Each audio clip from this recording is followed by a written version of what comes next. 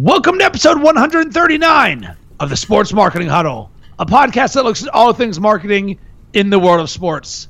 Alongside Brian Cristiano, I'm Rob Cressy.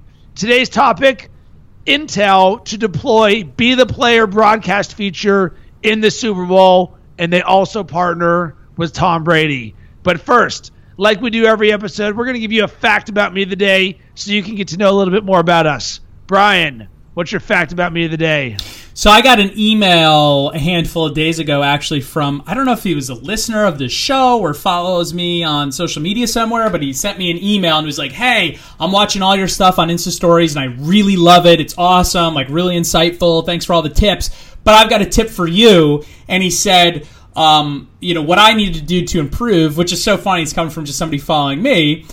He's like, you're putting up titles on like certain things that you're saying. He goes, but the reality is myself and a lot of people I know watch Insta Stories with headphones on listening to some other music. He's like, you need to put a caption on every single story, every single 7 or 10 seconds. So that way somebody like myself doesn't have to go, wait, what, it doesn't feel disjointed. I can read along like the whole thing if I don't want to, take my headphones out. And I was like, all right, that's cool, man. Like obviously, I've been doing it, but just not to the level of like every single snap had, every single Insta Story had like a full caption. I started doing it.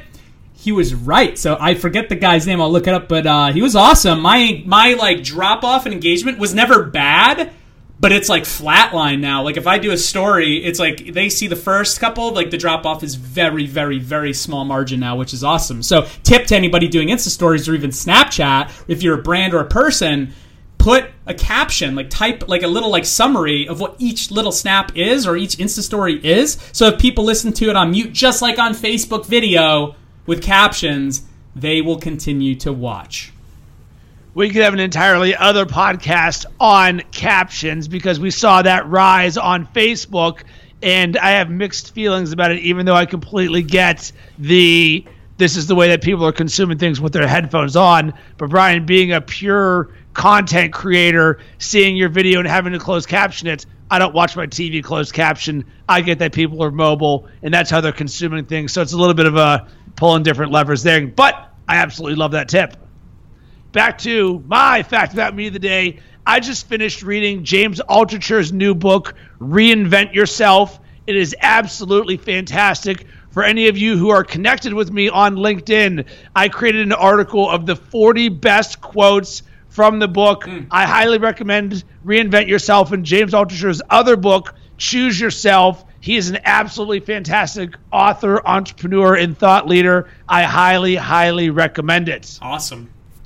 Which brings us back to today's topic. Intel is deploying the Be the Player broadcast feature in the Super Bowl, and they partner with Tom Brady. So, Brian, the simplest way to put this is Intel is creating this feature that allows you to see what the player sees. And what better player to launch this bad boy off with than what I believe is the greatest quarterback ever, Tom Brady, who's playing in this Super Bowl here. We talked about previously for I believe it was the Big Ten title game, there was GoPros on the refs to give them that perspective. Well, now we're going to get that perspective from the player's side of view. So now, from a storytelling perspective, it is going to be so much more content rich. And from an advertising perspective and an attention perspective, it is going to be so much more content rich. Fox Sports president and COO Eric Shanks said, Be the Player will allow fans an opportunity inside the helmet of any player on the field. Brilliant. Brilliant. We've been waiting for this forever. I mean, it's just like since the invention of GoPro, to have that, perspective of someone else doing something cool is incredible. But now to have it in the game with Brady, Super Bowl, brilliant, man. I mean, this is the future of broadcast, whether it's digital or, over actual broadcast. I don't care where it is. But to be able to see that perspective, that's so incredible. And, a parallel example was cycling only recently, which is so crazy because like the GoPro you could mount a GoPro on a bike since GoPro was invented. That's basically one of the reasons it was invented for. But the UCI that handles the World Tour bike racing, the Tour de France, they've never allowed cameras on bikes until this last year. They finally started to do it. The footage is insane to get that perspective. So I'm equally as excited to get that from an NFL game and talk about the freaking Super Bowl, Tom Brady. Like, what a better way to kick this off. This is awesome. Brian, one of the many things I love about doing this podcast is the number of topics that intersect. Where my mind instantly went with this was ESPN's megacast of the national title game. Yep. We said, hey, they've got 11 different ways that you can experience this game. Well, guess what? Now here's another way that we can experience, whether it's the Super Bowl or moving forward. Who knows? We may get to a point where we no longer want to watch the traditional football footage. We want to look in Tom Brady's eyes to see what he sees, or Antonio Brown, or who knows what. And it's very similar to if you ever go to a hockey game for a first time. You're like, holy shit, yeah. I cannot believe how hard these guys hit, how fast they're going. Now imagine taking that next level and being like, oh, by the way, Tom Brady's got a camera in his helmet, and you can see when DeMarcus Ware is about to crush him, he steps up in the pocket and throws a touchdown to Gronk. Yeah. I mean, that's what's so incredible, right? And obviously, I'm a bike racing fan, and a lot of people aren't. But for anybody who is, and again, you don't even have to be a bike racing fan. It's just so incredible. Same kind of thing, where like the experience of like watching the guys race, especially if you're not a fan, it looks kind of boring. But then when you see the perspective and you realize what it looks like to be in a 50-mile-an-hour sprint where wheels are almost touching and guys' handlebars are smashing with each other, you go, holy shit, this is insane. And it's the same thing, right? Like exactly the scenario that you just painted, right? Like to see from Tom Brady's perspective as the pocket collapses and how quick things happen from that perspective, you finally get to realize like, oh my God, that felt like I didn't even get to blink and all of a sudden the play happened. Like, how are these guys operating on that level? It really just kind of shows you like the difference between like, us playing football or even like playing it in high school or college and then like the NFL's level, like what that must feel like and look like from that perspective to get that in game is going to be nuts. Brian, what is the downside of this, if any? So everything can be great. You can see these ideas. Is there a potential downside to this? Nope. Nope. The downside's going to be when we see this happen and then all of a sudden not every broadcast or every game or every team is doing it and you're pissed because you just saw how cool it was and then you watch another game and you don't get that perspective and you're angry. That's the only downfall is maybe the adaption rate isn't like every team, every game ever. But once you start to see it, you're going to be like, how have we ever watched it without it? Right. So certainly from the technical end, they're going to need to have that on point because the last thing, once you give us this capability, we're going to want it times 100. Oh yeah. So they better make sure that their game is tight. You know what's the next stage of this, and this is really cool. The next stage of this, and I don't know when or if it'll ever happen. The next evolution will be you can view what's happening live from Tom Brady's helmet, and you're like, holy shit, and you get that POV perspective, while you also see his heart rate, while you also see if he gets hit, how hard that can, like, I don't mean concussion as in like actual like, passing out concussion, but I mean like the actual like impact of the hit, how hard it was, all those kind of data, how fast they're running from their own perspective. When you start to combine that, that's where we finally jump from all this technology and wearable and all this stuff and broadcast and cool cameras to then all of a sudden all those worlds start to meet in the middle, and I'm seeing it happen in different spaces. This is a place where this is the first iteration of that, and I would be shocked if this isn't the next level. I don't know how long that'll take to happen, but I think it will. So that's interesting that you bring it up. Obviously, it's great because it's going to paint the entire picture of what's actually going on in a game.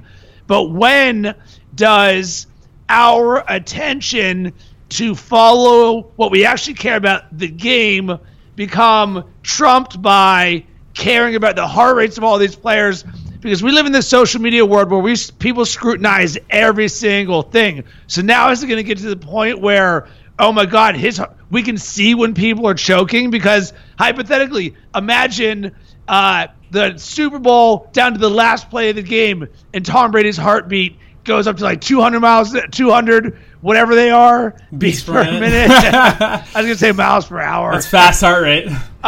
Or for an NBA player, like, is it going to be too much overload and take away from the actual win and loss from a game? Adam Silver is talking about, hey, do we need to change the end of NBA games to appeal more towards millennials with short attention spans? To me right now, sure, it's nice that we've got these added features, but that takes away from the game, even though it does tell the story a little bit better.